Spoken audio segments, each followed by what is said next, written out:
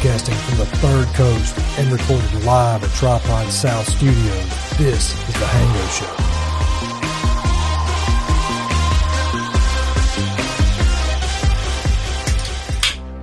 What's going on with your eyes?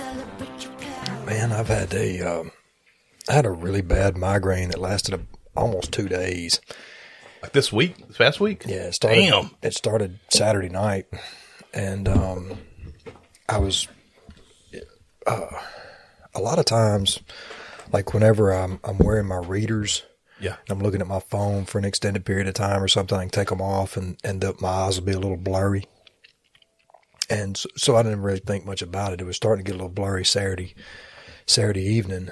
And then late Saturday night, I started to get a little pressure in my head. And then I woke up Sunday morning and just had this full-blown migraine. I got some arthritis in my neck. And usually whenever the weather changes, it'll trigger, this stuff. And excuse me. And so all day yesterday, I laid in the bed, just cold. Damn, my man. head. Oh yeah, it was. And man, my vision was really blurry yesterday, and which was I thought was way more odd because I really hadn't had my glasses on or anything like that, but I just figured they were connected. And this morning I woke up and my head was fine, or the migraine had gone, but my vision was still, it's like double vision. Even now? Yeah. Dang. And, so I immediately called the doctor and was like, look, man, I need to get y'all just to okay me and just tell me I'm okay or whatever. And, so they said, well, come on in. And, they ran some check. They, did a pressure check and, took the picture through the pupil where you could see all the nerves and stuff in the back. And, anyway, after a couple other little tests they did, the doctor told me, he said, it looks like what you've got is some nerve damage, to your left eye. And, he called it sixth nerve palsy.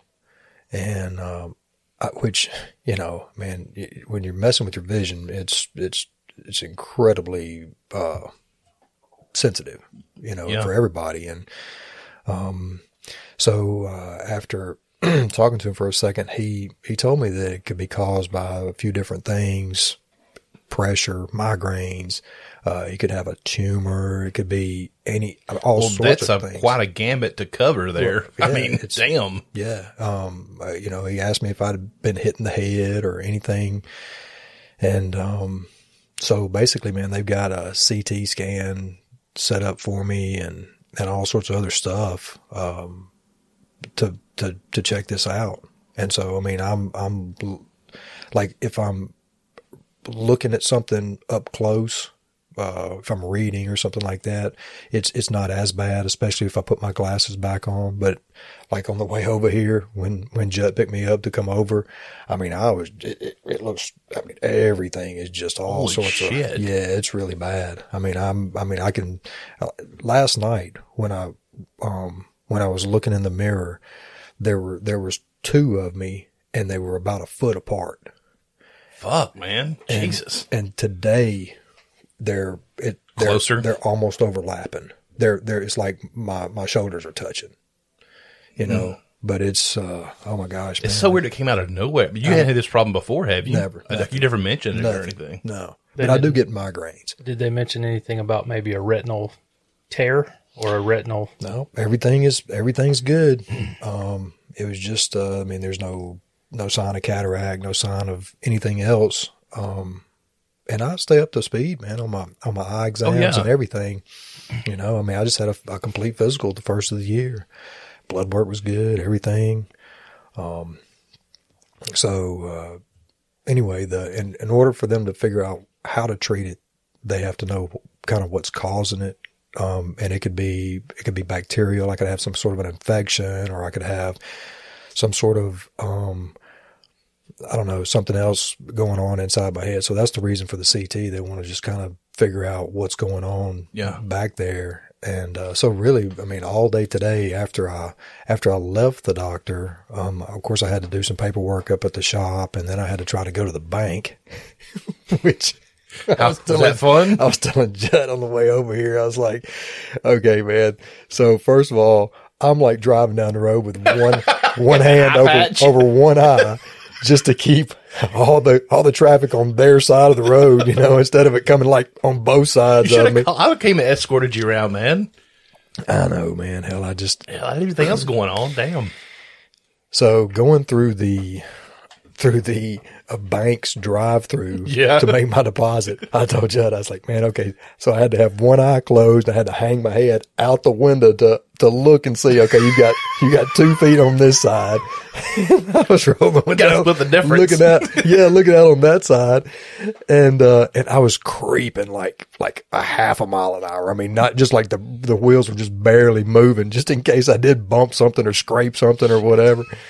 Oh my gosh. I was just thinking, man, if I could just get home, and, so literally when I did go home, when I did make it home, I grabbed a bite to eat and, basically, man, just lay back down. I mean, I've just had the lights off, the AC on. Hell yeah, dude. Cold rag on my head, the whole thing. I get migraines maybe 3 times a year, maybe, but when I get one, I'm in the cave with the air on. Yeah. I don't want to hear nothing. I don't want to see nothing. Yeah. I want to be in the darkness. Yeah. Yeah. Damn, dude. Yeah. It's scary, man. Mess with, so today also, while I was there, so the doctor, he leaves the room for a second and then he goes and gets another doctor to come in.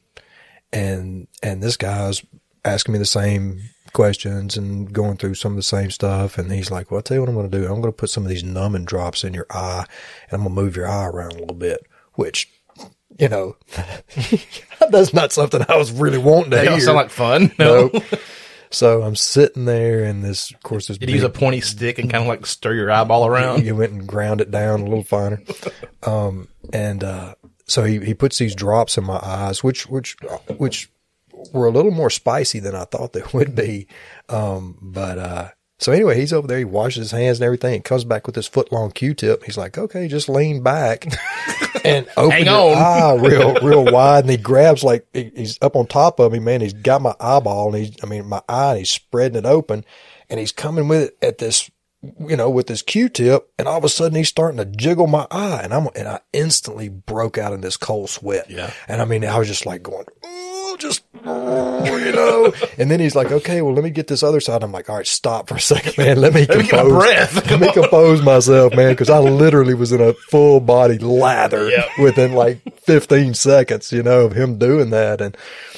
And so he goes on the other side and he's rolling it around and moving it and stuff. And I've got a death grip on those arm handles. I would have too. Shit. Oh my gosh, man. See, I can't do contacts. Like trying to touch my eyeball, it's impossible. Yeah. Tink got some and she was like, got her eyeballs pried open and trying to put, and she can do it. Yeah. Mom, the same way. My mom can sit there and poke herself in the eyeball with her eye wide open. Dude, you wear contacts. You have a problem doing it at all? No. Nancy can't stand it. Nancy can't even watch me put mine in. Oh, I can't. You're gagging. She's like, no. How do you do that? I tried so many times because I was thinking about getting contacts instead of glasses. I was going to try to put one of Mom's in. And she would try to hold me down and open my eyeball open. Every time she get that close, my eyeballs would pull her fingers apart and clamp shut. I can't do it. Head start moving back and stuff.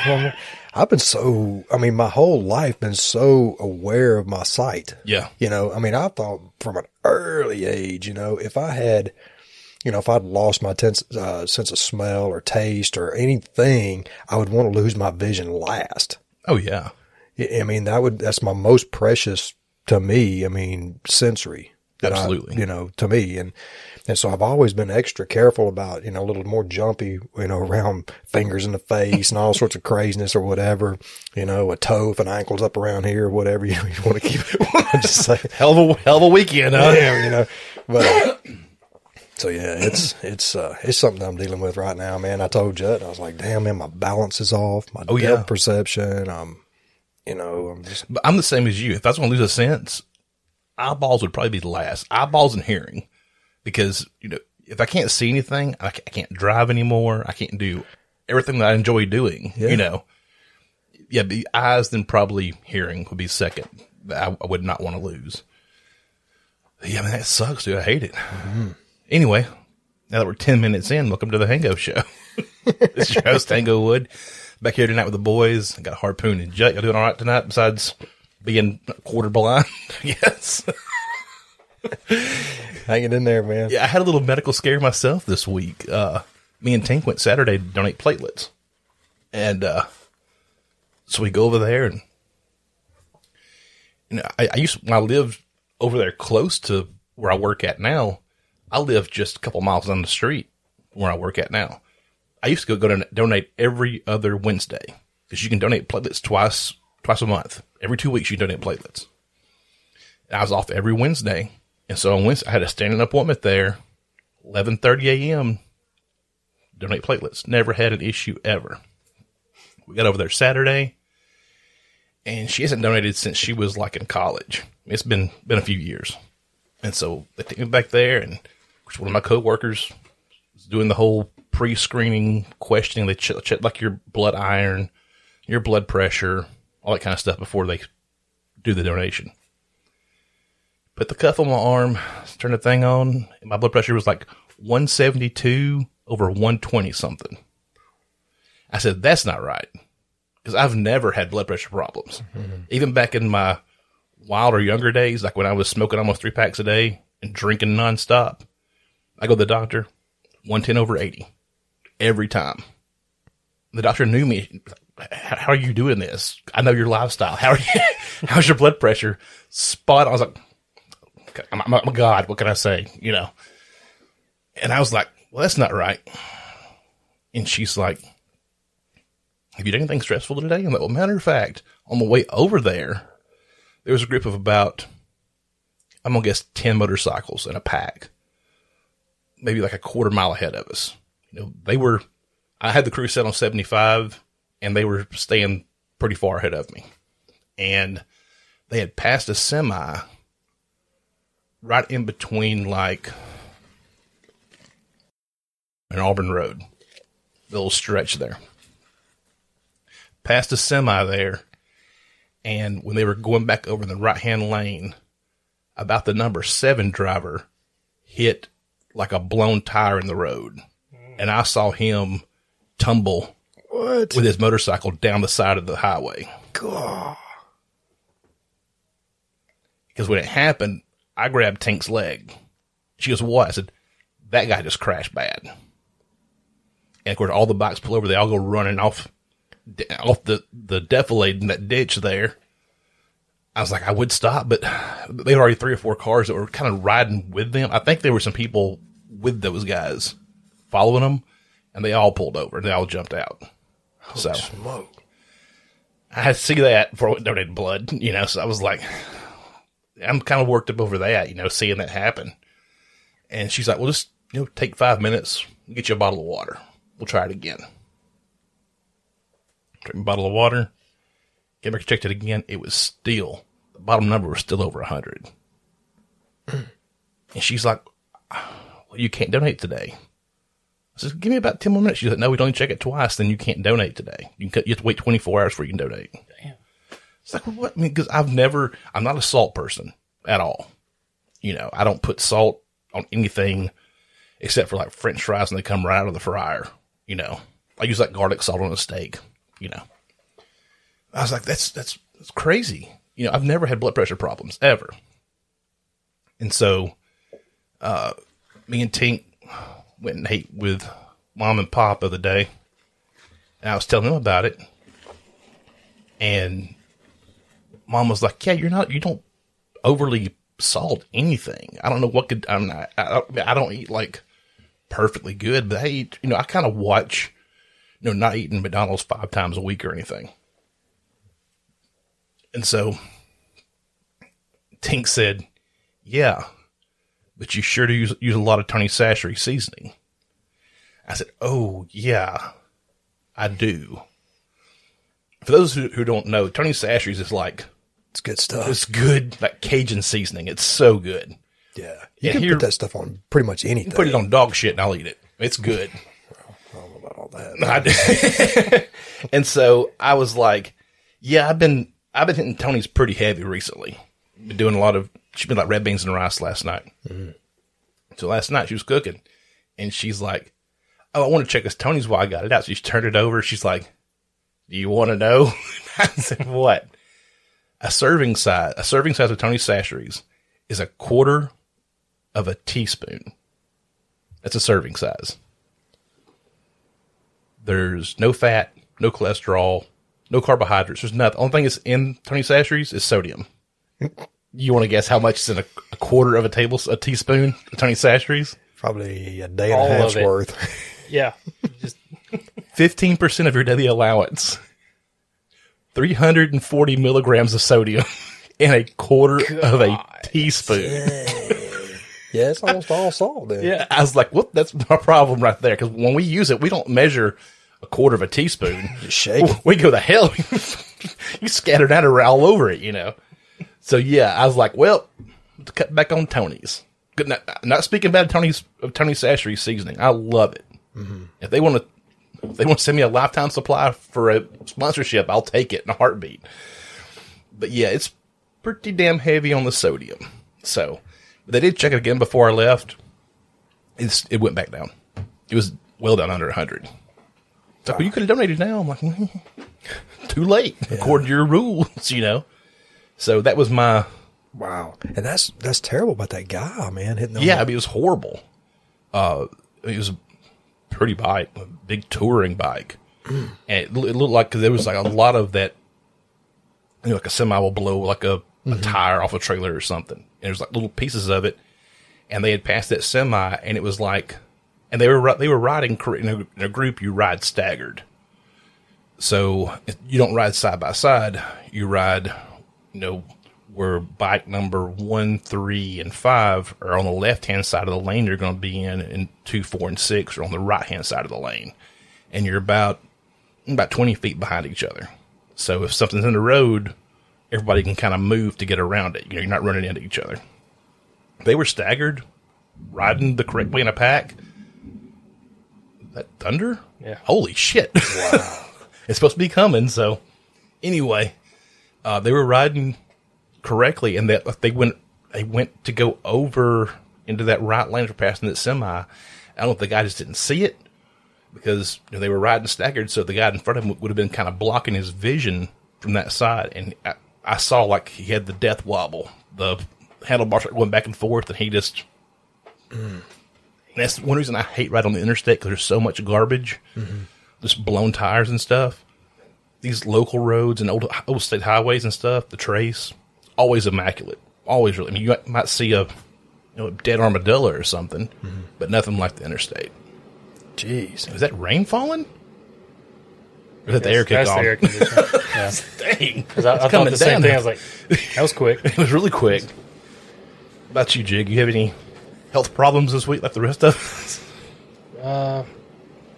Not really. I mean, everything's hurting, so it's normal. Yeah. Everything's still alive. That rash clear up? Oh, yeah. Got rid of that. I was sitting there, I was like, man, harpoons usually here at least 1/4 before a quarter till 7, you know. I text the group chat, like, y'all still coming? Yeah. I didn't see anybody, so I didn't know. Oh, man, you want to get into the news? Yeah, man, what's been happening? Oh, everything and anything. Let's see here. A woman filed a $2 million lawsuit against a North Carolina pastor that she accused of urinating on her while she was sleeping on a flight. Got that?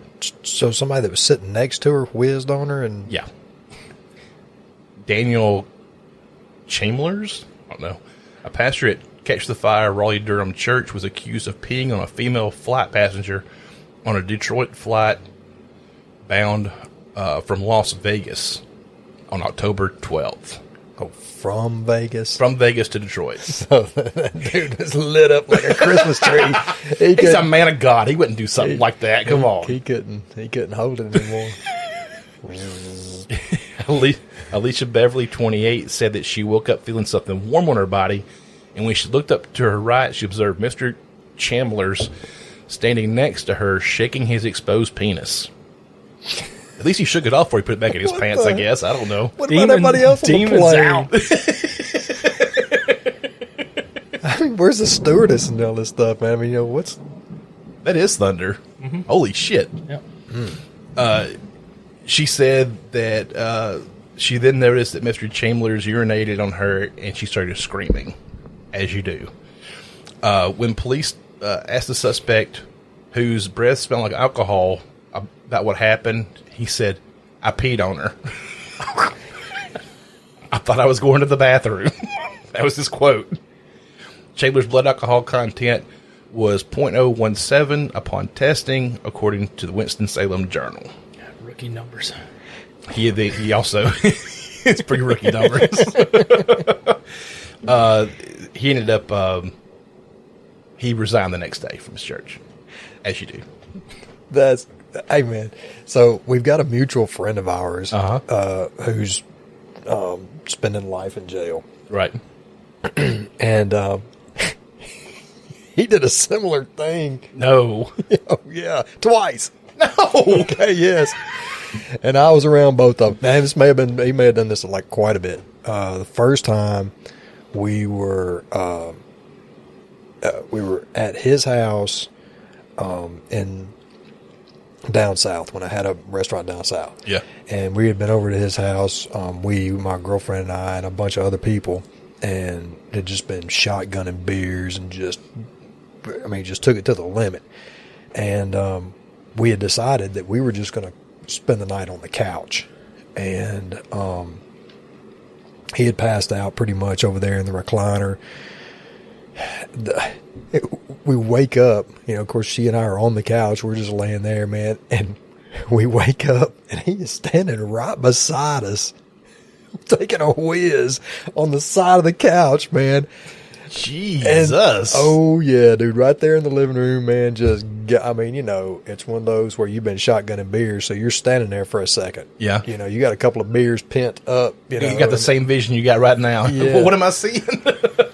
Like, what the, so we start yelling and screaming, "Hey, man, what are you doing?" Of course, we sit up and get out of the way and towel off. And, she was checking herself. Man, did he get anything on me? Looking around and all this. Of course, immediately she's like, "Let's go." Yeah. So we did. And then, fast forward like 10 years or so, he's over at my house where I'm living now. And there was, I don't know, a full-blown night of it just like that. And just somewhere in his mind, I guess he thought he was in the bathroom, and he just walks over to the corner of the room, dude, no. and just unleashes, man, in my living room. And it's like one of those puddle pisses, man. Oh, where it's like all foamy and stuff. Stop it, man! Stop! I'm screaming. Stop! And I had that. I don't know if y'all remember or not, man, but I had that big white thick ass shag carpet that was in there. It looked like a bear skin. Uh-huh. Go! It was like two inches thick, and I thought, oh my gosh, soak man. every bit of that up. Every bit of it, man. It's just gonna be a sponge, man. So the next day, of course, man, he just was almost drooling, just didn't even have his eyes open or whatever. Went back over and passed out in the recliner again. The next day, dude, I just lit him up.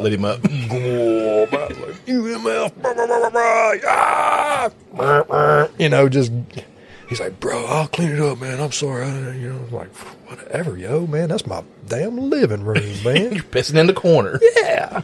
It's like on The Office when Dwight and Pam got stuck in the elevator. He had to establish a piss corner. They're in the elevator for like 5 seconds. He's over peeing in the corner. What are you doing? I'm establishing a pee corner. Now, before we get off this subject, go ahead. There was and you may remember this, man. There was just another one of those nights, man, at my house. There's a lot of those nights for a long time. For a while, it was the place to go. And so we're in there, and everybody's just doing lots of shots and lots of it. Well, anyway, man, you weren't feeling very well, and you decided, man, to go in there to the bathroom, man. You were going to throw up or whatever. Your stretched out 3/4 of the way on the floor, kind of had one arm up on the toilet. We're just feeling green. And then another buddy of ours decided, man, that it's time for him to take a leak. So he was shooting it over me? So he was straddling you, taking a leak into the bowl, man. And I was just like, oh my gosh, man, this is great. This is great. Where's it? Way before cell phones and stuff like that, man. I had to go run grab a disposable camera, man, and snap off a couple. Yeah. Oh my gosh, that picture, man, was up on my office wall, man, for like a couple of years. It was absolutely great. It's them nights, man. Mm-hmm. Gosh. Oh, the president of El Salvador has declared Bitcoin their national currency now. Ooh, I saw that, man. Isn't that crazy? Mm-hmm. He said, people, if you get paid in Bitcoin, there's no capital gains tax there. And permanent residents or green card holders will be granted for crypto entrepreneurs. I don't know what all that means. But yeah, so El Salvador is kind of setting up a haven for people who want to use Bitcoin as an actual currency. They can go there and do it. Well, they're having so much problems, man, with their money anyway. Oh, yeah. I mean, they're basically trying to get U.S. dollars to buy anything. And this will help stabilize. I think, man, you'll start to see a few more struggling countries. Yeah, follow suit. I just think so, man. I don't know what it is now, but like when we were going to Jamaica, it took 100 Jamaican dollars to make $1 American dollar. So beers were like $700 Jamaican dollars. Wow. But they took American currency. Unless you were out in the middle of nowhere, Jamaica, everybody else took American currency because they could just go to one of the exchanges there, like at Montego Bay or Ocho Rios or wherever, and exchange it if they needed to. But yeah, you see what's going on, like in Venezuela. Of course, a lot of that has to go back to their being a communist government. It's taken like 10 million bolivars to make $1 American dollar. This is hyperinflation. Yeah. Well, but yeah, I think that could be a big move for El Salvador, man. People moving down there and using Bitcoin and whatnot. Well, I know Brandy is pretty much our expert on all the crypto stuff. But I would really encourage folks to, if you're able, to open an account online and buy a portion of a Bitcoin. I mean, if it's $100, if it's $200 or whatever it is, because once you start seeing, so initially you started seeing some companies like Square and PayPal and things like that. I mean, there were, these major companies that were starting to take it or are starting to move it around and stuff like that. Now you're seeing countries, start to adopt it. But in 5 or 10 years from now, when it's there's plenty of countries and lots of, it's way more universal. It'll be very expensive. One thing is, what's going to really help them, these countries who are dealing with runaway hyperinflation and everything, that's the best part about Bitcoin is that it is finite. There's only 21 million to be mined, and you can't mine more until other ones are burnt off. So it's going to cut out turning on the money printer. Mm-hmm. It'll stabilize their currency at the very least. You know who Dave Portnoy is? The name sounds familiar. He's the guy who started Barstool Sports. Okay, all right. Real douchebag. Oh. If you know or not, he's a douchebag. He bought Bitcoin back, was it 2017? 2016, when it had the huge skyrocket when it hit like 20,000 or whatever, he bought it at peak there. Remember, then it plummeted like to $6,000. Yeah, and he sold it all at $6,000. Oh my gosh! And then he bought GameStop at its peak at $300 and something.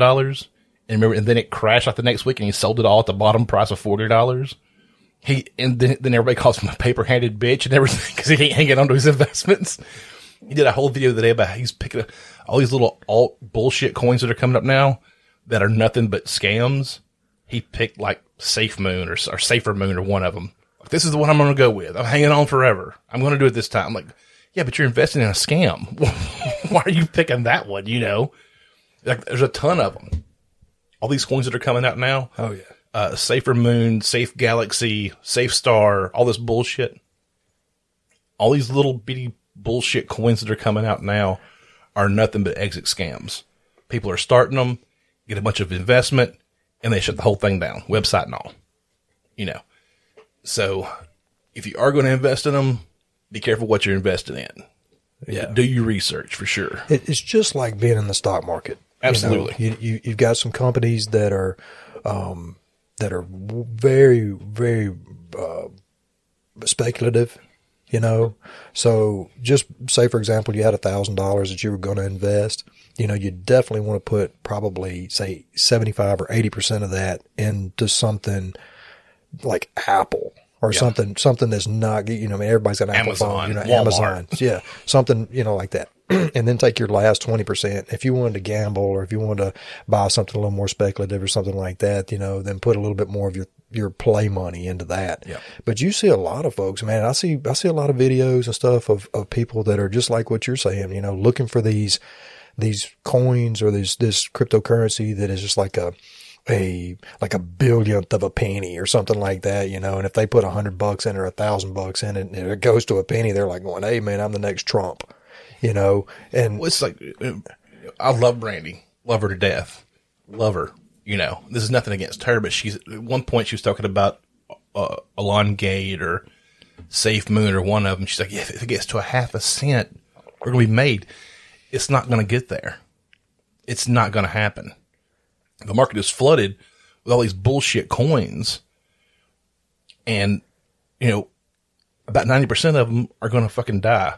Fuck, Dogecoin was a joke when it was made, you know. And that's made her a lot of money. I mean, and I'm glad it did. Yeah. So I told her, I said, I'm glad you got out. Oh, I still got some in there. Well, get it out now. Well, she's trying. I mean, honestly, if you're going to do, something like that, if you're going to invest, then, you know, she's doing it a little bit along the right way to do it. Well, she's cautious at least. Let it run and then take out, you know, she took out way more than her initial investment. Oh, yes. It's a lot more.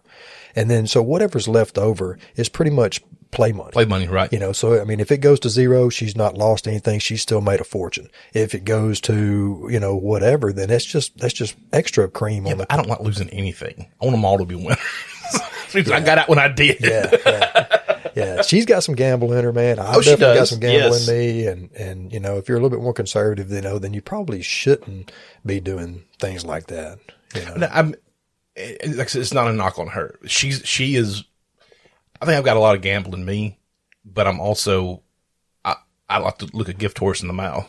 You know, I'm not going to be petting a burning dog. I want to get my money out before dog goes up in flames, you know.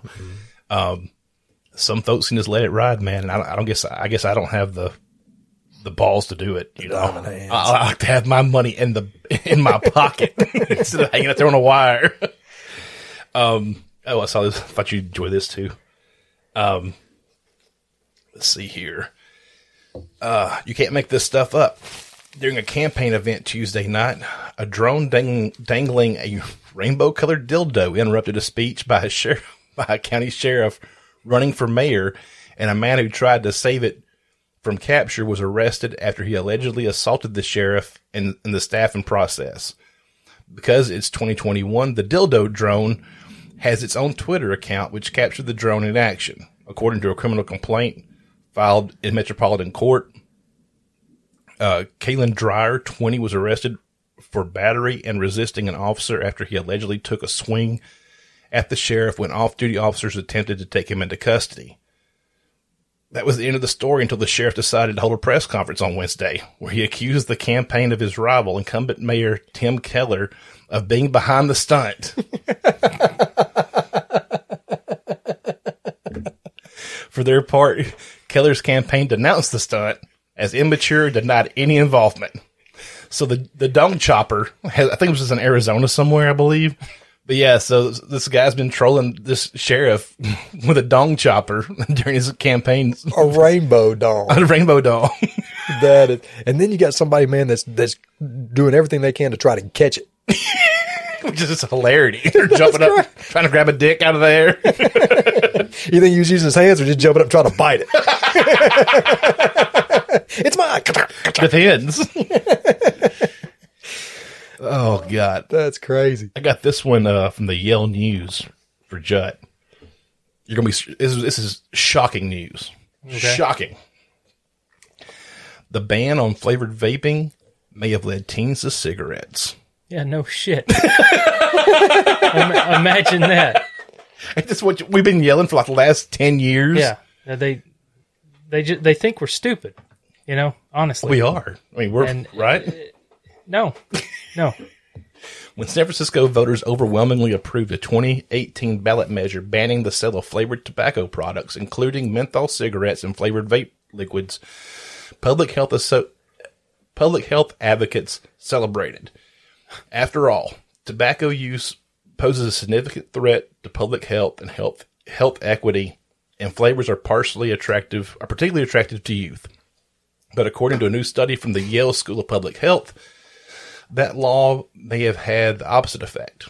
Analysis found that after the ban's implementation, high school students' odds of smoking conventional cigarettes doubled in San Francisco's school district relative to trends in districts without the ban, even when adjusting for individual demographics and other tobacco policies. This is not surprising in the least. That's crazy. Not at all. I mean well, I mean, it's a perfect example of how prohibition works. Yep.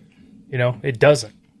And, you know, that's what we've been dealing with now for the better part of 6-8 years in all this. It's just one ban after another ban after another ban. And we're like, hey, how about we stop the bans and let the law do its job? You know, hold the people that are selling it responsible, sure, but also hold these teens that don't need it and are breaking the law to get it. Enforce the law. Yeah.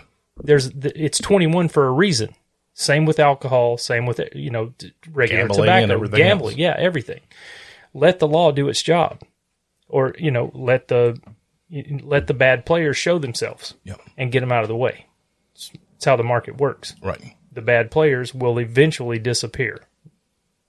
You just have to give it time to work. But it's amazing to me they thought that banning this stuff was going to make kids not smoke. Sure. Yeah. It's when I was in high school, kids smoked. When you were in high school, kids smoked. When you were in high school, kids smoked. Kids are going to try to smoke because it's rebellious or badass, or they're addicted to it, or whatever. Or it may had be. Parents that smoked. Or they had parents that smoked. That's a big one too. Yep. So, rather than giving them a safer alternative to smoking, they ban that alternative altogether. Well, now they're just going to smoke regular cigarettes. Yeah. And then they're shocked that nothing has changed. It's been going on since cigarettes came out, Yeah. Man, I've got I had a thought, I don't know, several weeks ago, and I don't know, I may have said it on here, may not have. I don't remember saying it, but our friends at Delta 8, I was thinking, and I was wondering if they had the ability, or if they had products that had like a menthol flavor to it or something, like any kind of these flavors. I don't think any of theirs are flavored menthol. Now, they have other ones that are different fruit flavors or whatever. I don't think they have any menthol flavor. It'll be, the flavors mostly are going to be terpene. Yeah, it's terpenes. It's terpene-based flavor. So what is that? I don't know. Well, the terpenes is what they add to and take it from the natural plant and mix it in. I think that's how that works. I'm not a chemist in that. I don't think they're actual additives. I think that is flavor profiles they pull out of the hemp itself. See, I was thinking, because I don't know, a couple of weeks ago we were talking about some of the bans and things that they were doing on some of those vaping products. And I started thinking to myself, well, man, all the hemp and all the new legalization of marijuana and stuff like that. I mean, if they were to take some of those flavors and add it to some of that stuff, I mean, if people would, start moving over to it just because of if the menthol is what they're looking for, right, or whatever, I don't know. I think you could definitely do that with an isolate, Delta 8 THC. I think for sure you could mix in, the same type of ingredients they use in vape liquids, like their menthol flavoring or Coolada, which gives it that ice kind of hit to it, that cooling hit. I think sure with Delta 8 being an isolate, you could absolutely mix flavoring in with it and do whatever you wanted to with it. What about you, man? What you been doing on your time off? Nothing. Still having a lot of problems with sleep, which I've never been a really sound sleeper anyway. So last week when I was working, man, I didn't sleep for shit every single day. I woke up at some point. And then I didn't sleep up my first day off this week. I don't know what my deal is. I don't know if it's the season's changing. That's hard on your body. The sun's up more now than what it is during the winter. The sun's down when I get home and the sun's down when I wake up. So it's like I'm in perpetual night, all the time. Yeah, I mean, nothing really went on that much. You got it. Stretch. Don't go. Stretch. Arms. Stretch for that Miller Lite. Yeah. God, I saved something somewhere. Hang on a second.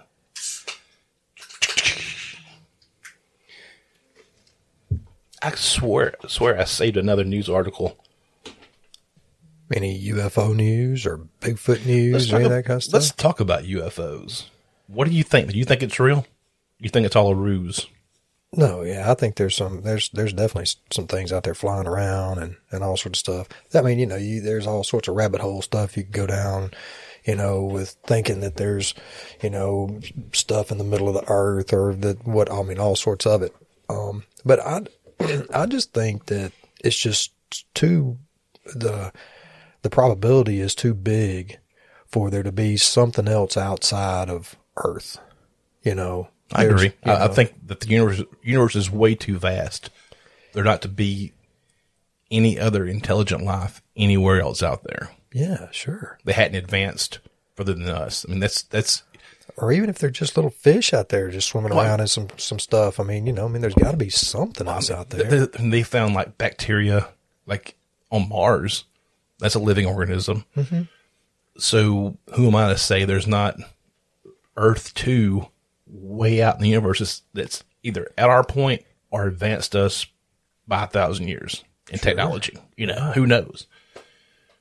But are you on the alien train at all, Chut? You never even really talked about aliens. Yeah. I think that, I don't know. I definitely think we're not the only people. Yeah. That's ridiculous to think, or whatever we are, Talking honestly, monkeys. I think we're all aliens. We're all floating around on a rock in the galaxy. Yeah. We gave ourselves the term humans. We made it up. I mean, let's not pretend that we're not stuck on a, globe in the middle of nowhere. That's debatable. And we're the only ones, Could be a plate. Okay.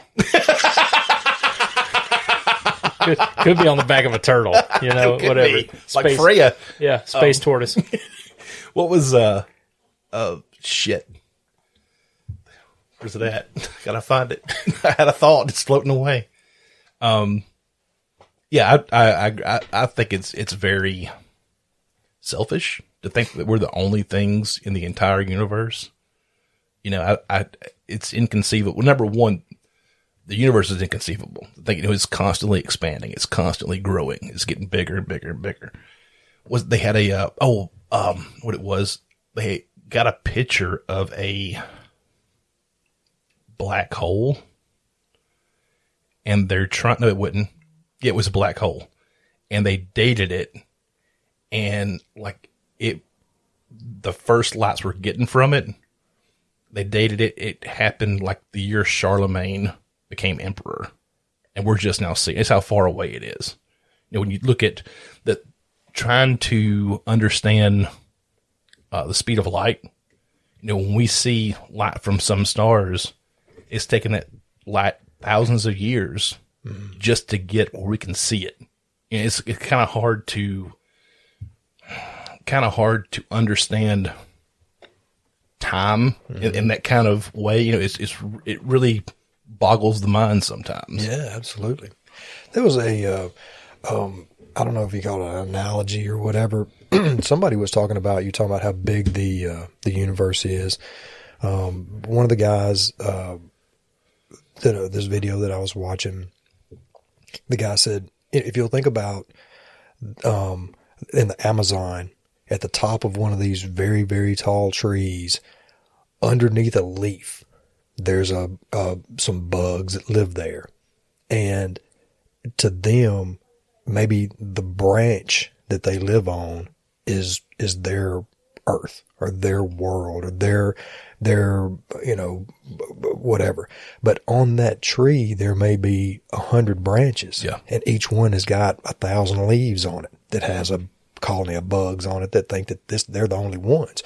And that's just one tree in a jillion trees in that forest, only in that part of the world. And the world has jillions of trees on it that have lots of bugs on it that every little bug colony thinks that they're the only ones. We're the only ones.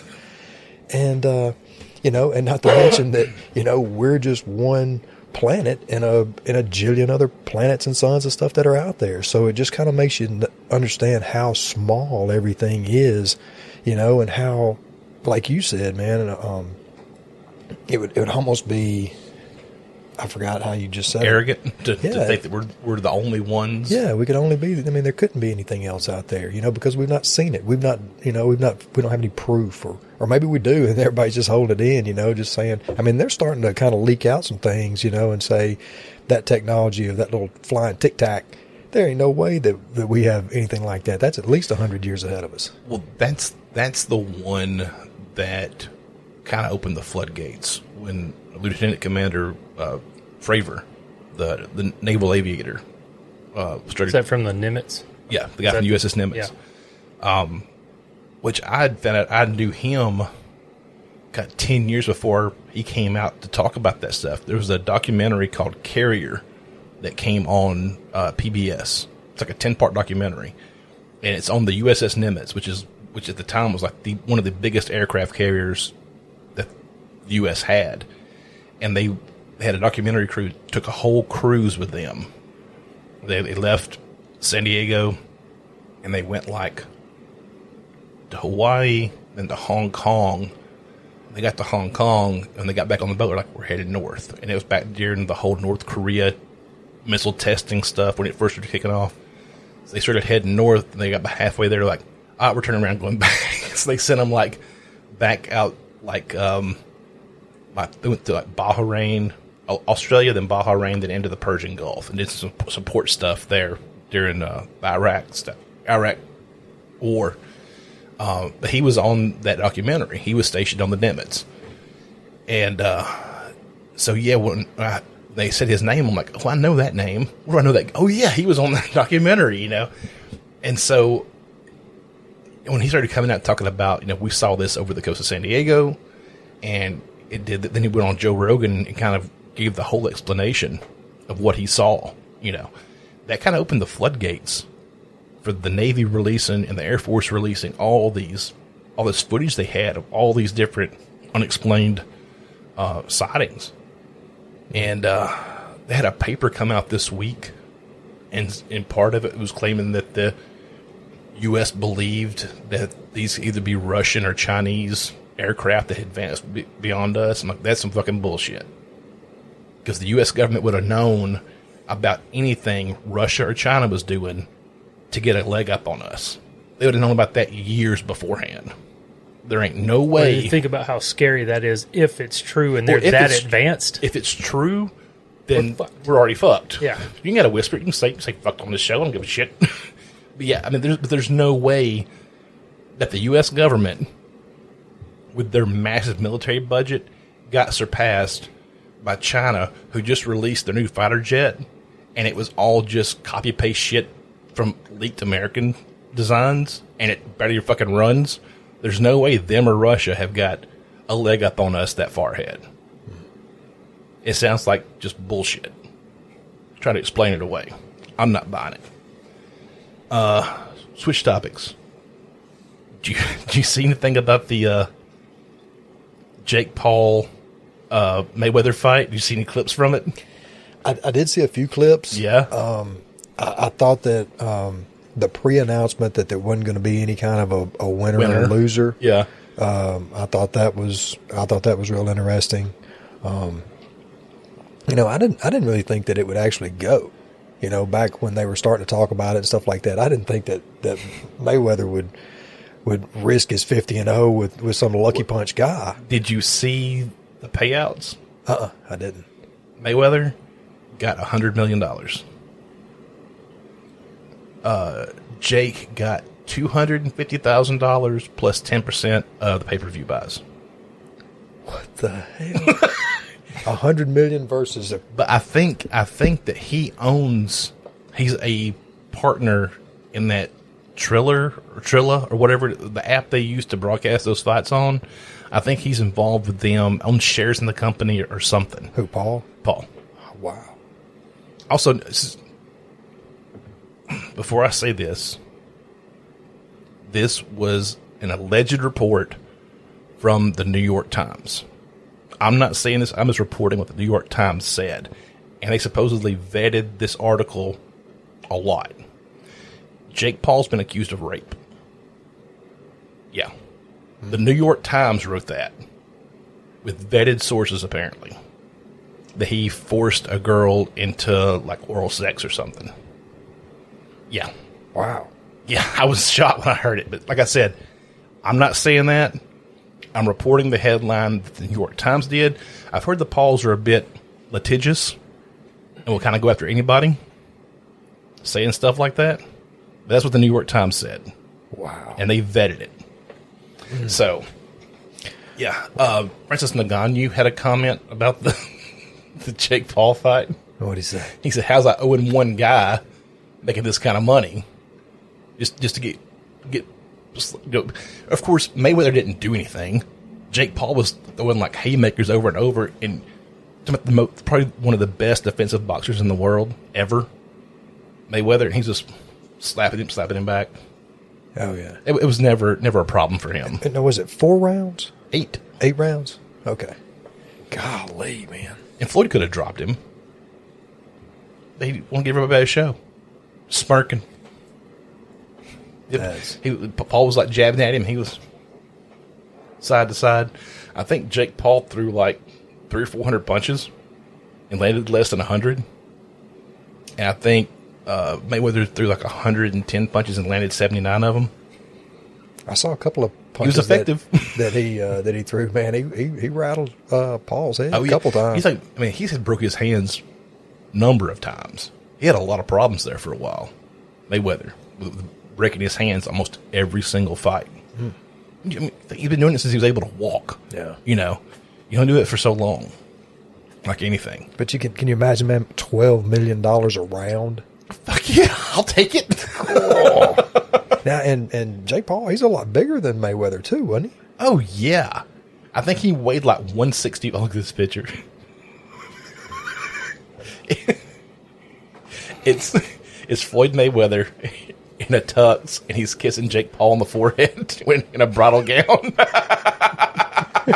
Oh, God. Got him hugged up. That's crazy. Let me get let me find the actual. That's nuts. Yeah, he, 1 second here. But it's all, Jake Paul is following Conor McGregor's, MO, man. I mean, he's out there, he's loud, he's stirring up some stuff, and that's the reason why he's getting all the money. The guys that are much better fighters, that don't have the personality or don't have the internet exposure or the crowd behind them or the followers or whatever you want to call it, that's the reason why they're not making the bigger money. Yeah, it takes a special kind of person to do something like that, though. I think you're either born with that charisma and that ability to stir the shit pot. Conor was one. Chael Sonnen was a master at it when he was in the UFC. Chael Sonnen talked shit like a wrestler. Mm-hmm. He would cut promos that didn't even seem like promo. You thought he was being serious. And he was really good too. Fuck, he had the shit to back it up. I mean, he was a world-class wrestler. He's talking about going to Anderson Silva's house and slapping his wife on the ass and telling her to cook his steak the way he likes it, medium rare. That became such people were wearing like medium rare t-shirts. It said medium rare across it. You either have that ability to talk shit, the wit and the charisma to do that, or you don't. Yeah. And that's not something you can really learn. That's something you're kind of, the get the gab's kind of something you're born with. In the UFC, you didn't see it really until recently. For years, it was always a lot of mutual respect between fighters at all stages. Not a whole lot of shit talking. Tito and Ken, they did their thing. A couple of the earlier ones, man, But like I said, but now everybody's trying to do it because they saw what Conor got. Conor got paid. Oh yeah. And that's reason. I mean, even when you think about professional wrestling, who do you think about the most? The guys who talk the best shit. Yeah. Your Ric Flairs, your Steve Austins. Those are the guys that come to mind. When you think about a professional wrestler, a Hulk Hogan, Savage, Randy Savage. He didn't make sense half the time. He didn't have to. It was great to watch him. But you don't think about Big Van Vader. He didn't cut a great promo. There was some guy. Like, it's something that you can't be taught. You either got that in you or you don't. Yeah. Yeah, I think those are the ones, man, that have the interest, people's interest. Mm-hmm. They're interested, or, they want to almost see that guy fail. Yeah. They get so popular, people hate to love them. Yeah. Love to hate them. Yeah. It's the same way with like Howard Stern. People who hated him listened to him more than people who liked him. Just because they wanted to see what he was going to say next to make them even madder. Trump, same way. He would just tweet shit just to rattle the cage, Yeah. There were journalists who made their life off responding to his tweets every day. I don't know. It's I've always cheered for the bad guy. I don't know why. I think I'm probably the only kid who watched He-Man and cheered for Skeletor. Did you? I don't know if that's good or not. Come on, man, get him. Get him one time. The mid-90s when wrestling got hot again, it was Steve Austin everything. Steve Austin this, Steve Austin that. Just because he was the anti-hero. It was the first time I've been listening to a podcast called Business Wars. They did one about the WCW, WWF feud, how they both got started and everything. Vince didn't want to push Steve Austin. He was supposed to be a heel, supposed to be a bad guy. He's supposed to be the guy that everybody booed. He had to be talked into pushing Steve Austin as a top talent. He's like, he shouldn't be doing what? It's the first time that wrestling had to take the fans into consideration. The fans were cheering for a guy they wanted them to hate, and they couldn't understand it. Wow. Because for years, you knew who the bad guy was, you knew who the good guy was. Yeah. And so, I think, like I said, I think you're either born with the talent to stir the shit pot or talk shit, or you're not. Now, Conor's got a third fight coming up with Dustin Poirier. Oh, I didn't know that. Yeah, they've had one. They've each won one. Conor beat him earlier in his career, and then this last fight, Poirier won, and now they've got a third fight coming up. I'm thinking it's in July, into July.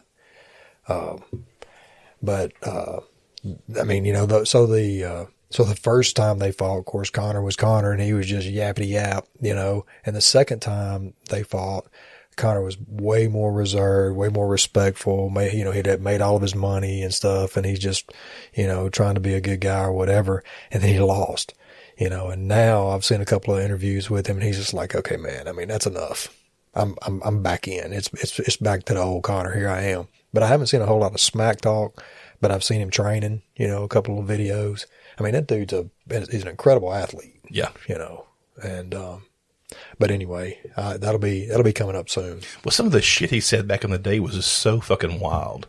He would just say the most, like when Khabib posted that picture on Twitter of him and his wife at their wedding, and Khabib's from Dagestan, which is like a Muslim area of Russia.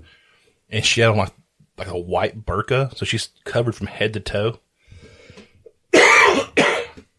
He posted that picture of him and her and their wedding on his Twitter page, and Connor wrote, "You married a towel, mate." Holy smoke! And yeah, it was fucking what's wrong, Judd? It was pandemonium. He had to come out and apologize for that shit. Wow. And then when he was fighting Jose Aldo, you know, he said, you should be glad we're in present times, because if this was back in the day, I would have rode into your favela on a white horse and a sword and conquered your whole country. Just wild shit. And it was not, let me get the exact quote on that. I mean, cause it was pretty damn close. Let's see here. You know, and Jose Aldo, man, I mean, he was an incredible fighter. I don't think he had lost up until that point, has he? Well, the problem with Jose, he held the title for like 9 years. Yeah, I mean, he was. But he was like, oh, I got hurt, I need 9 months off. Oh, I got hurt, I need 4 months off. Oh. So there was so many injury stoppages. Oh, I didn't know he was cycling. That's all it was. He was cycling off his steroids. Oh. Let me find this quote right quick. So here's some of McGregor's famous quotes. On his welterweight debut against Nate Diaz, "The only weight I give a fuck about is the weight of them checks, and my checks are always super heavyweight." Conor McGregor, ahead of his match against Rafael dos Anjos, "Me and Jesus are cool. I'm cool with all the gods. God recognizes gods." Conor being Conor. Let's see here. I gotta find the one about the favela. I fucking lost my shit when I read that. After his win at UFC 202 against Nate Diaz, "Surprise, surprise, motherfuckers, the king is back." That. Give me 1 second. That kind of reminds me of an old saying that Jig once did, man. What do you do? Surprise, surprise, motherfucker. Here's some more beer. Glug, glug, glug. Hey, this is the exact quote. I would invade your favela on horseback and kill anyone who is not fit to work. But we're in a new time now. Jeez. See, the only thing that's stopping him from conquering Brazil is that, hey, it's 21st century. Yeah. Just some of the most wild shit he has said. Just that watch that he got made that I sent y'all the other day. The diamond encrusted watch. It had the man and woman doing like doggy style on the bed in the bottom. That's crazy. I mean, why? That's that proper 12 money going to good use, I guess. Oh man, so you want to talk about the? You sent me some pictures this past week. You sent us some pictures this past week from some of the girls in the dating pool. Oh gosh. Number one, what the fuck? Why? Well, I've started to realize, man, that you know it's not as funny, you know, because that's real people out there. Yeah, but wait a minute. They posted those pictures. Oh yeah, you could pick better pictures, and they could have painted the barn a little bit, make it look better, right? But there's definitely some folks, man, that are just. You think to yourself, holy smoke, man. I mean, I thought that I was in trouble, you know, but you're gonna need a little more help, man. Oh my goodness. Yeah. It's being single sucks, man. I just say it every single time. And it is what it is. I'm sure there's a lot of people out there that are just like going, man, are you crazy, man? Being single is the best ever. And I guess it's just that point of my life. Yeah. You know, I mean, I you know, been there, done that, and got a trunk full of t-shirts from it. But, you know, I just want to just hang out and just be cool with somebody and have dinner and, you know, share things with, you know, just looking for somebody with a good soul. And these dating sites, you know, I mean, I have quite a few people that'll, I guess, have swiped right on my profile and you know, and I'll get, you know, several people saying, you know, hey, how you doing? Or, you know, just trying to start a little conversation up. And I don't know, man. It's just so awkward. You know, Yeah. I mean, you got to start a conversation with somebody you don't know anything about, and all you really have seen is a picture, and it's a hard way to start a conversation. it's difficult, you know. And then sometimes, man, you just run out of things to say. Yeah. Because you just don't know, you know, other than, you know, I don't know. I mean, it's just different, and it just really sucks. And I do come across a lot of pictures, and there's a lot of pictures I haven't sent you guys, you know, that I would just think to myself, oh my gosh, man, I should send it. And it looked like a lot like that dude. Leave Joe Boo alone. And then, you know, and then and there's something inside of me one day here recently, man, I was just like, man, you stop making fun of that person, you know, just something. I mean, I just, you know, I was thinking, you know, cause you know, that's really not, I don't really make fun of anybody for anything really. And No, I took it when you sent it to me, I took it as you were saying, this is what I was talking about. People put anything on their profile. Yeah. Any picture they find. yeah, and, you know, some people, you know, and I've actually, just because it's who I am, it's what I do. If I find an interest or if I have an interest or something like that, then I'll usually research it, you know, all this stuff. So I've started watching some videos on online dating and all this stuff like that, and trying to give you some advice on different things and stuff, because I'm completely green to it. And, you know, and there's several people that need to watch a few of those videos, you know, that need to say, you know, hey, this is something that, you know, you got to make a first impression. You got to make it really quick, and it's got to be a good one. Otherwise, man, you're not going to get the opportunity to step up to bat, to even take a swing, you know, and see if you have chemistry or not.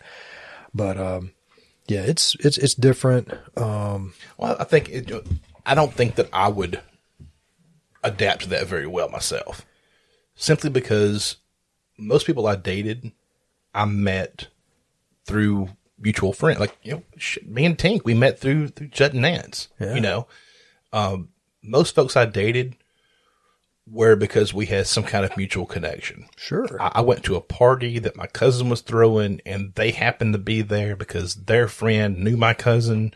It was always some kind of, you know, it's like the red strings and the conspiracy boards, and you can kind of tie them all together. There were very few people that I went on dated or even went on a date with. I didn't know them through some kind of mutual acquaintance. You know? Yeah. And so going into it virtually blind on a chat app, pretty much, you know, I mean, it's kind of hard to make that jump. I really feel like, old school guys like us, you know, who have always dated, like you said, you know, you meet somebody in person, you have some sort of a physical upfront connection, you know, sight, and talk to them or whatever. There's a whole lot of people that have never done that. Yeah. That have never, the only interaction they've ever had has been online. Yeah. And I really feel sorry for those people, because once you get off, I mean, okay, so say you have this gift of, you know, talking and chatting and making these connections and things like that. Now all of a sudden, you know, you have to take it to a point where, hey, we're actually going to meet, you know, we're actually going to talk, and we're actually going to have some sort of a physical, you know, interaction of some sort. Go out to dinner. We're going to do something. And these people that don't have that background, you know, are just fumbling through it. It's almost like a skill set, you know, to be able to know how to go to dinner, how to order food, you know, how to get a reservation. Some people have never had that experience ever. No, you're exactly right, man. I mean, and us three guys sitting here at this table right now, you know, we have all had real world experiences to where we have to be the leader. We have to make these decisions, you know, business wise or family wise or whatever, you know, and when you kind of dummy it down, you know, going to dinner is so basic versus some of the other major decisions that we've made in our life. And you know, we all talk to people really easily, you know, because of our businesses or just who we are and friends. And we have a lot of friends, you know, where there's a lot of people that don't, yeah, you know, and, it's kind of scary to think that that there's so many people out there that don't know how to interact. And I've talked to you all about, people that come to apply for a job, and how awkward they are because they've never talked to somebody in person, or had that, they stand off like 15 feet from you wanting to talk to you or chat to you or something, or come in dressed way inappropriate or. Well, you probably saw that a lot as the internet age grew. Yes. People having less and less and less face-to-face contact and all through screens. Mm-hmm. It's got to be, I'm a people person. Mm-hmm.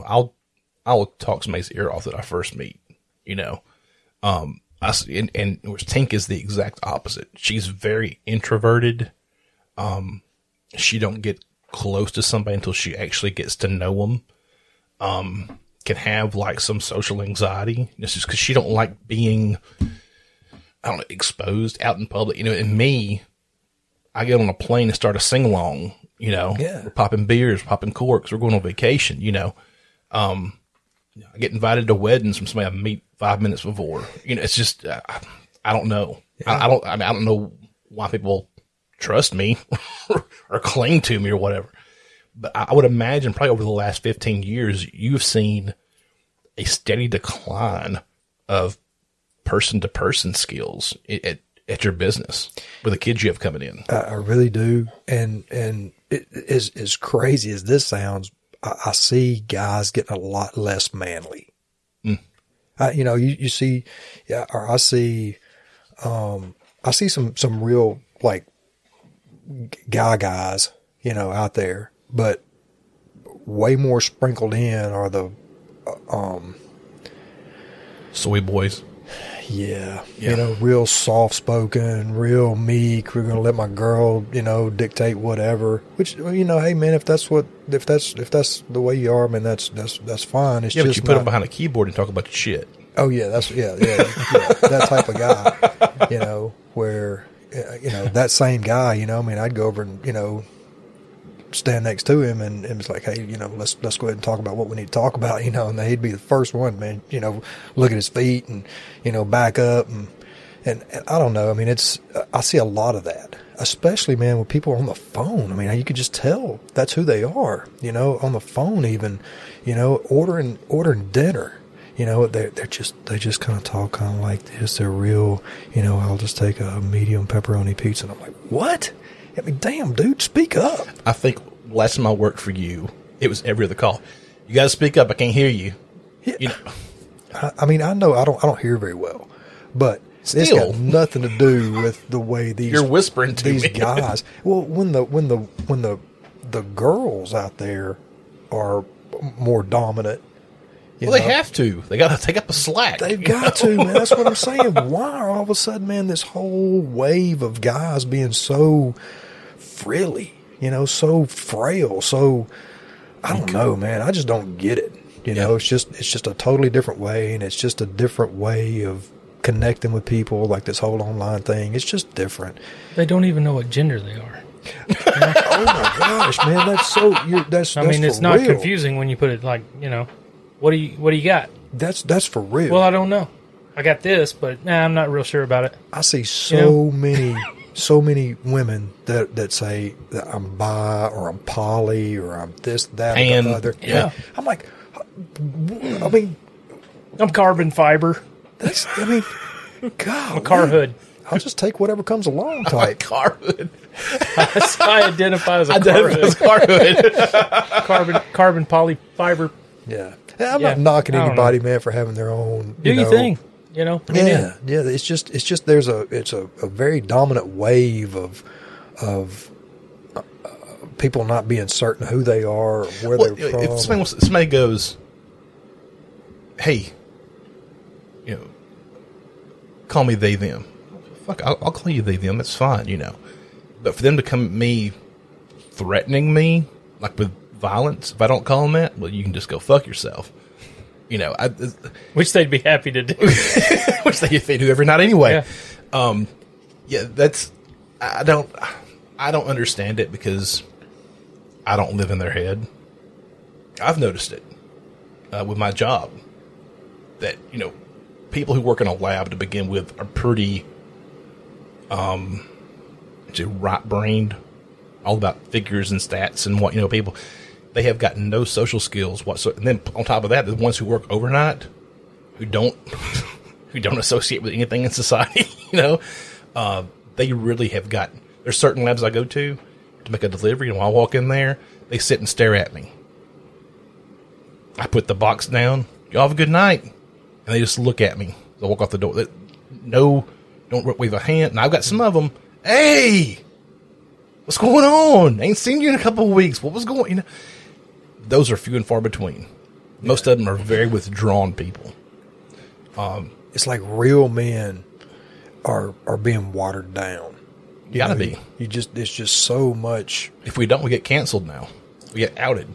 Well, I'll tell you what, man, this table full of tough guys right here, man, is, it almost makes me want to just sometimes pull a guy out of the car and I'm just going to finna shake this shit straight out of you, boy.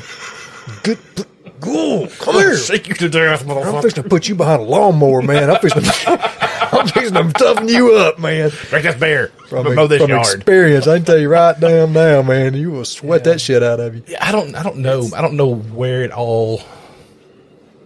I don't know what was the tipping point to start this. It's just same thing I said. I've had people say, "Why don't you use your real name on your show?" You can't say anything now. Worried about you getting canceled. You own a business. People who come to this show, I want them to feel comfortable. And if using a pseudonym for their name, what they want to do it. Protect yourself. You got to now. Yeah. That's the reason I've tried to keep as much of my private life off the internet as possible. I don't want somebody going to my employer and saying, "Oh, he said that I was a pussy because I didn't mow my yard." That's all it takes. Yeah. And you are. In this climate now, I mean, this is what we've got to do. Yeah. It's become so ridiculous that you can't say anything without being called out over some bullshit. Yeah. It's kind of, it does get to a ridiculous point. And again, I am not saying anything negative about somebody, man, who is, unclear of what gender they are or how they roll or any of that stuff like that, man. That's not what I'm saying. It's just that I do recognize seeing it a lot more over the last few years than I have in the past. Like when I first started dealing with the public, it was a very clear cut, if somebody was gay, I guess you could say that. If somebody was gay, it was very clear, that he was still a dude. Yeah. I mean, but it was, and now you just go, I don't even know, man, if that dude over there is, I don't know. And you were teenagers during the 80s when the androgynous thing was really hot too. Oh man, I mean, yeah, it was. Yeah, you couldn't. There wasn't none of that, man. You kept it in the shadows. Well, come on, what about the guy that's in Poison, man? Come on, that feathered hair. Oh, I mean, well, yeah. I mean, everybody was dressing like girls and stuff back then, man. But I remember seeing a quote from Vince Neil off of Motley Crue. He was like, "Yeah, we may dress like girls, but we'll kick your ass, man." Just to prove that I can. Yeah, he goes, man. I may wear high heels and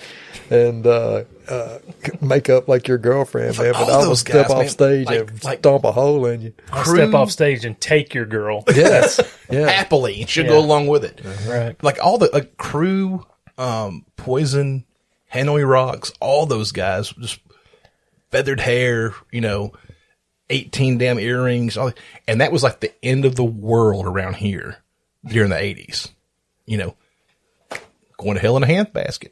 Whole damn world, because these boys running out here with wearing fishnets for shirts and all we couldn't even handle Elvis shaking his hips. Yeah, that's very true.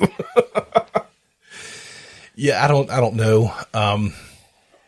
It's like I said, like you just said, back in the day, if a guy or a girl was gay, that they were gay, but they were still a guy or girl. Now they're probably pansexual, and you don't know what to call them because you're afraid you're going to get yelled at by some green-haired goblin. You don't know what to do anymore. Yeah, what letter are we today? The L or the G? Who knows? I don't know. I don't even know what all of them mean. They keep adding more to it. And now there's like a plus and a gray and Alphabet soup, man. Alphabet soup. What the hell does it mean?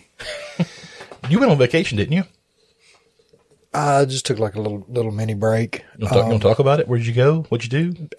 Just a mini break, man. I just got out of town for a small amount of time just to go clear my head. I was having some, just dealing with a bunch of stuff and, I was just trying to just get out. And, so basically, man, just a little getaway. Just a little getaway. Yeah. Did you have a good time? I did, man. I did. So you went cross-eyed? Before I went cross-eyed. Exactly. Yeah. The good old days. But yeah, it was just a little mini getaway. Good deal. Yeah. It's good for you. Just had to, unplug and go. Me and Tink are planning our next one. Nassau's opening up November 8th. They have that whole city on lockdown till November.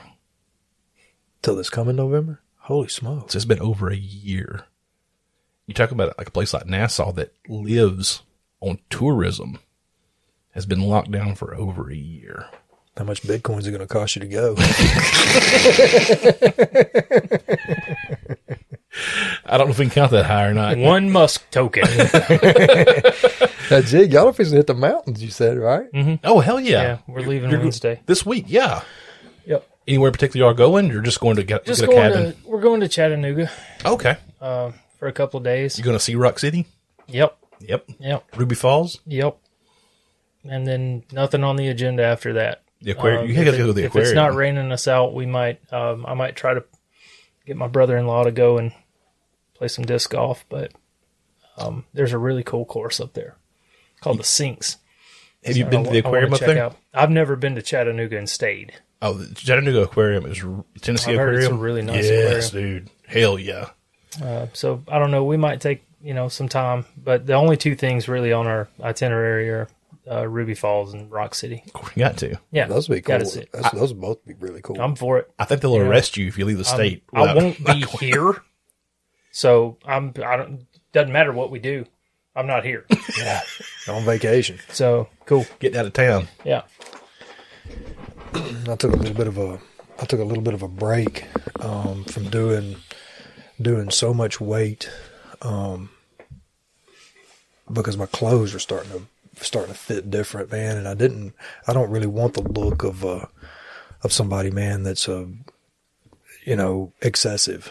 Yeah. I want to be fit and I want to be toned and stuff, but I don't want to have that appearance when you first see somebody, you're like going, man, that dude may be close to doing steroids or something, that's not what I'm looking for, and so I really had to take a break and add more cardio and stuff that I wasn't doing.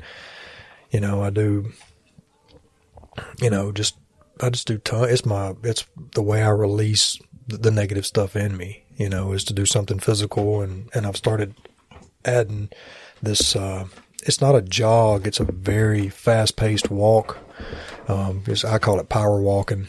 And that really helps, me because it's I guess the level or the stage or whatever on the treadmill that's like one notch or maybe two notches right below where I would be jogging, so it's about the fastest walking pace. Yeah. And I've been doing that for an hour, pretty much, here lately, and then, and while I'm doing that, I'm trying to, incorporate, I'm trying to think of different body parts, while I'm doing this power walking. So I'm clenching my abs. I'm trying to, really keep my core tight while I'm walking. And then, I'll do that for, a little while, maybe a certain length of time or a certain distance, and then I'll take like a 2-minute break or a 3-minute break or something. And then I'll continue this power walk, maybe holding my hands out, straight out. And then as you're walking, you're getting this bounce, which is a tremendous shoulder and neck and back and arm. It's a good upper body workout, just trying to keep your arms out.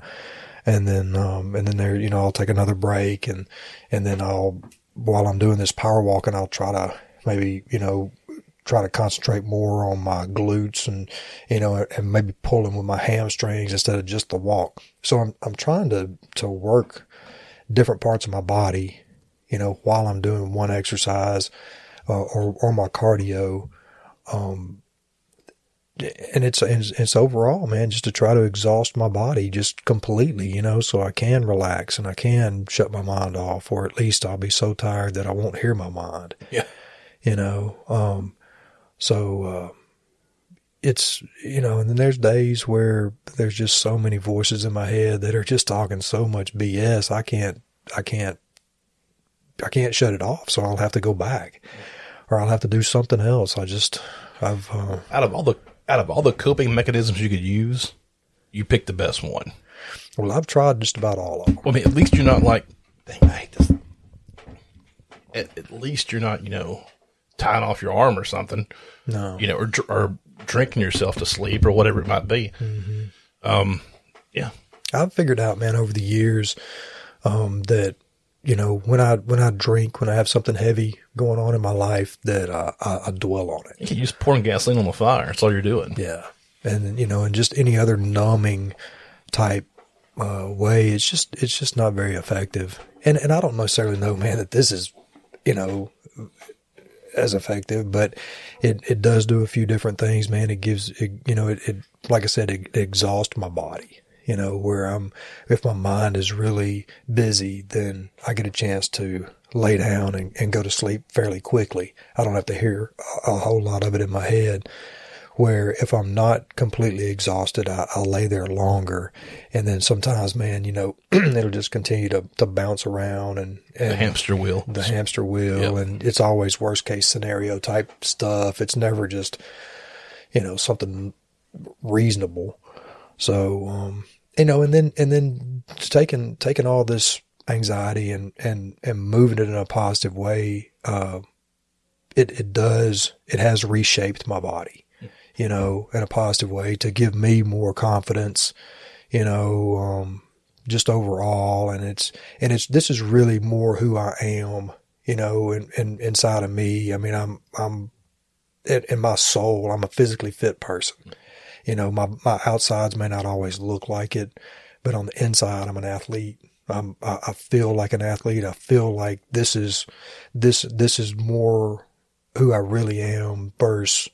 Well, shit, dude. I mean, you were on the wrestling team in high school. You get to be fucking fit to do that shit. Yeah. I mean, and it's like I'm saying, I mean, it was it's just kind of, this is my go-to. Yeah. And it may not work for everybody, and I know that there's lots of people out there that might say, I wish I could do that because I've got an injury, or I've got this or that or whatever. And I say to those folks, don't give up hope. Don't let a knee injury or a hip injury or a shoulder injury or something like that keep you from doing something that you can. You can work your abs every day of the week. You can do your core. You can stretch, the yoga and all the different things, that are out there, something physical, that might be able to help relieve some anxiety or something. You can just breathe. Yeah, absolutely, man. There's all sorts of breathing techniques and stuff like that relieve stress. And, I used to do that DDP yoga every day. And when I got on it, dude, I dropped weight like a motherfucker. I mean, it was like it was peeling a banana. It was just I was just falling. Like a month in, I was getting like ab definition already. Yeah. And so I've got to get back on that. And his stuff is made for, he has a whole course for people who are immobile. People who are so big, they can't do even the simplest pose. He's got a whole session of just doing yoga in bed on your back. Mm-hmm. Where he's like, pull this leg up, pull it as high as you can, Okay, now keep your legs straight, twist your body this way, stretch to the other side of the bed. I mean, he's really encouraging. If you don't know who Diamond Dallas Page is, he was a wrestler from back in the 90s. And he had I think it was a back injury that really messed him up pretty bad. And like he had no hope, and his doctor's like, you can try yoga. He's like, yoga, that frou-frou shit. You know, he was a man's man, you know, and he kind of took it solved his back problem. And so he took that and added like some, like you said, some isometric exercising of just focusing and push, you know, like you're just pushing against yourself, trying to move something. And, I saw results like almost immediately. My big issue is now the dining options for me at night. If I don't take my lunch to work with me, I've got Waffle House, Taco Bell, or McDonald's. You know, and that's a big issue right there. Yeah. Food's the easiest thing to just give up on. Oh yeah. And just fall in. It's too easy to not do the right thing with food. Oh yeah. If and I don't know if you like fruit, but it's always good to try to keep you some sort of, even if it's dried fruit, you know, like the dried pineapple is incredible, or all sorts of different healthier snacks. Buy you a bag of, you know, those dried peanuts, man, that you pop in the shells open, you know, and give yourself a little bit of something that's not fried. Yeah. You know, because like you said, you know, late at night, man, it's all fried. It's all something, man, that really has got more calories than good in it. And it's really taking a lot more of your, you know, the body to burn all that crap off. I mean, and really, I'm not, you know, now I'm just driving a vehicle all night long. It's like, you know, of course, I unload my van, load my van, whatever. You know, but better part of the night, I'm stuck behind the wheel of a vehicle or looking at a computer screen waiting for an order to pop up, you know. But Tink does. That's something that I really appreciate. I don't tell her enough how much I appreciate it. She'll make my lunch for me. She did it for a while and kind of fell off because her work got all wishy-washy and everything, but she started doing it again now. And she'll fix me like, you know, it'll be like a turkey and cheese sandwich, you know, and like some kind of baked potato chips or Pringles or something that's not just fried potato chips. And then she'll put like a couple sticks of cheese for a snack, a bag of cashews, a banana, and then like a piece of sugar-free chocolate in there. And that does me for the whole night. That's great. You know, and it's something that I can just kind of, if I'm driving, I can still reach over in that lunchbox, pull out that stick of cheese to gnaw on while I'm driving it, which is better than stopping and getting like the family-sized barbecue potato chips. Right. You know, to last me for the night. That are full of sodium. Which I do not need, apparently. No, I mean, like I was telling you, there's not a whole lot 6'3", 300-pound guys walking around at 75. No. You know? Yeah. And Now's the time, man, to be proactive about it. I mean, anytime you can start, you know, looking at your health and saying, hey, look, I want my future better. Yeah. You know, that's the time to start. And any way you can. I mean, like you said, you drive all the time, you know, so you're really not able to do as much physically, you know, as you would. But something you could think about, man, is getting some of those grippers, you know, some of those hand grip things, you know. You can get a full body workout if you believe it or not, man, just doing those little grip squeeze things. And there's all sorts. I mean, while you're driving, you know, you can be holding your abs in, you know, and holding things, and even doing like, you know, just arm curls, you know, and stuff, just small things to kill time. It's just you and the road and, you know, and your favorite music. And if you go, hey, look, you know, through this song, I'm going to do right arm curls, and, you know, and then through the next song, I'll do left arm curls. So look really good on that drive camera. Well, hey, man, you know. They call me on Hango, what were you doing with your lunchbox? Oh, I had a 5-pound weight in there. I was doing arm curls while I was driving. Without a weight. Yeah, without a weight. Oh, just move my arm up and down? Just air curls.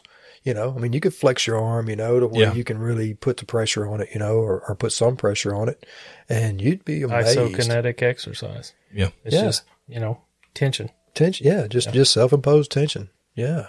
I don't know, man. I really feel like there's a lot of opportunities, you know, for even people that sit at a desk all day, you know, to do the same. You know, you can start with your core.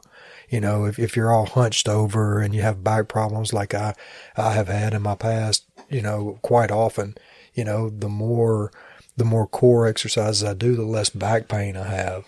and which is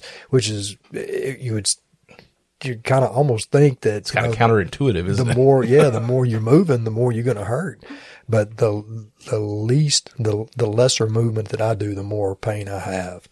And so my physical pain levels now, when I'm not working out, I'm usually walking around at 5s and 6s, and quite a bit of pain most days. Now I'm walking around with like 2s and 3s, where it's spotty pain, and a lot of that's just from overuse, over exercise. Well, I went and saw my massage therapist Friday, and of course she gives me hell every time I come in there. And this week, she's like, roll over, because she starts off laying on your back, and she does like, or you start off laying like on your chest, and she works my back, because that's like majority of my body is my back. I mean, to be, 6'3", I only have a 32-inch inseam. I mean, I've got a long body, and so I was laying on my belly, and she was working my back. She said, all right, roll over. So I rolled over, and she got down to my feet, and she grabbed my ankles. She's like, I said, what have you found in my ankles? She's like, you feel this? And she pinched like my Achilles tendon, and not hard, and it hurt like a motherfucker. And she's like, you've got to stretch your feet. She said, this is ridiculous. She said, you're holding so much tension just in your Achilles. So these are going to snap one day, and you're going to be in a world of hurt. Oh. I'm like, yeah, I didn't think about that. But you don't think about your Achilles tendon until something bad. I pulled mine one time in high school. Didn't tear it. Just strained it. I was hobbled. That shit hurt so damn bad. Yeah. And I've heard of so many guys tearing their Achilles tendon entirely, and it's a world to recover from. Yeah, you don't want anything like that. Simple Damn near stretching. took Brad Pitt out of a whole movie. Funny. That's a Troy reference right there. Yeah, because he played Achilles. Yeah. Oh, what an asshole. That was a good movie, though. That's a badass. The first time I watched that movie, I like rewound when he was fighting Orlando Bloom. It wasn't Orlando. Who played Paris? Or was I it don't remember. Christian? No, it wasn't Christian Bale. Who was it? Fuck. Anyway, the fight they had outside the walls of Troy. Yeah. And they hooked him up to the back of the chariot and drove away, dragging him Stand behind out front, calling him Hector. Hector!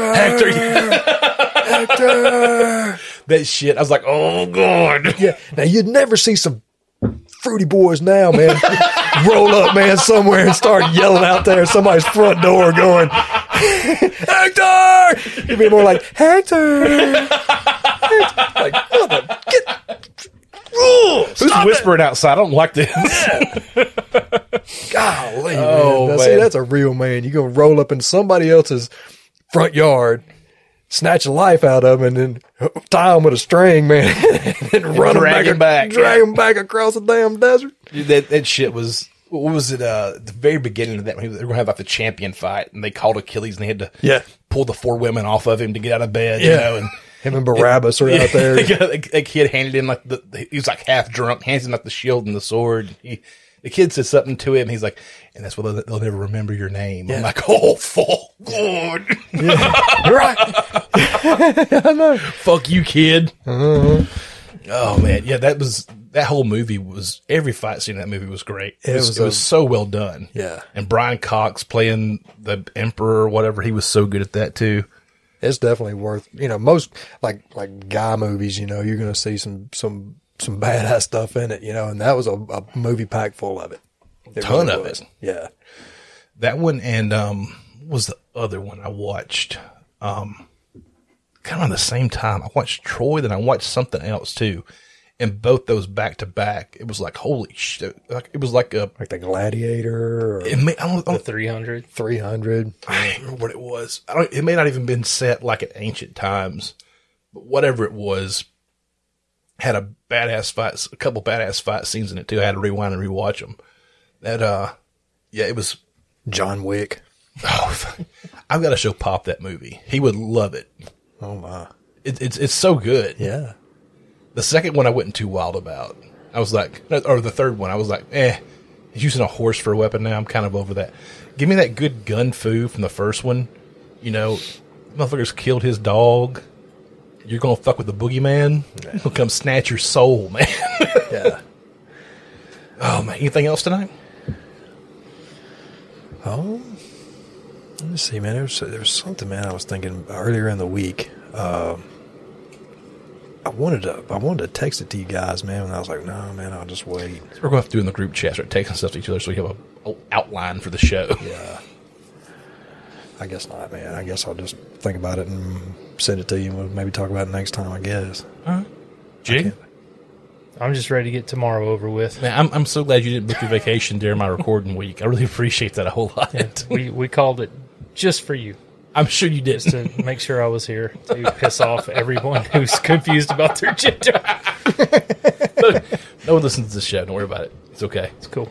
Now, I was going to record. But if you are, I will listen. Yeah. Because I have no idea. And I'm all ears, and I am friendly to you. So, if you are confused and need someone to talk to, we can work it out. Sure. We'll figure I'm it out. all ears. Come on. Yeah, help me understand. Yeah. You know, please do. Help us help you. There's one thing I will never be, and it's willfully ignorant. Absolutely. So if anyone's got anything to say, I'm all ears. And you're welcome to call in the show. If y'all ever want to do a call-in show, let us know. I can set it up through Telegram or whatever. We can take listener calls if you want to. I think the guys over at GTST are actually recording right now on Telegram. We may crash their show if y'all want to when we get down here. Sure. Talk with them for a little bit.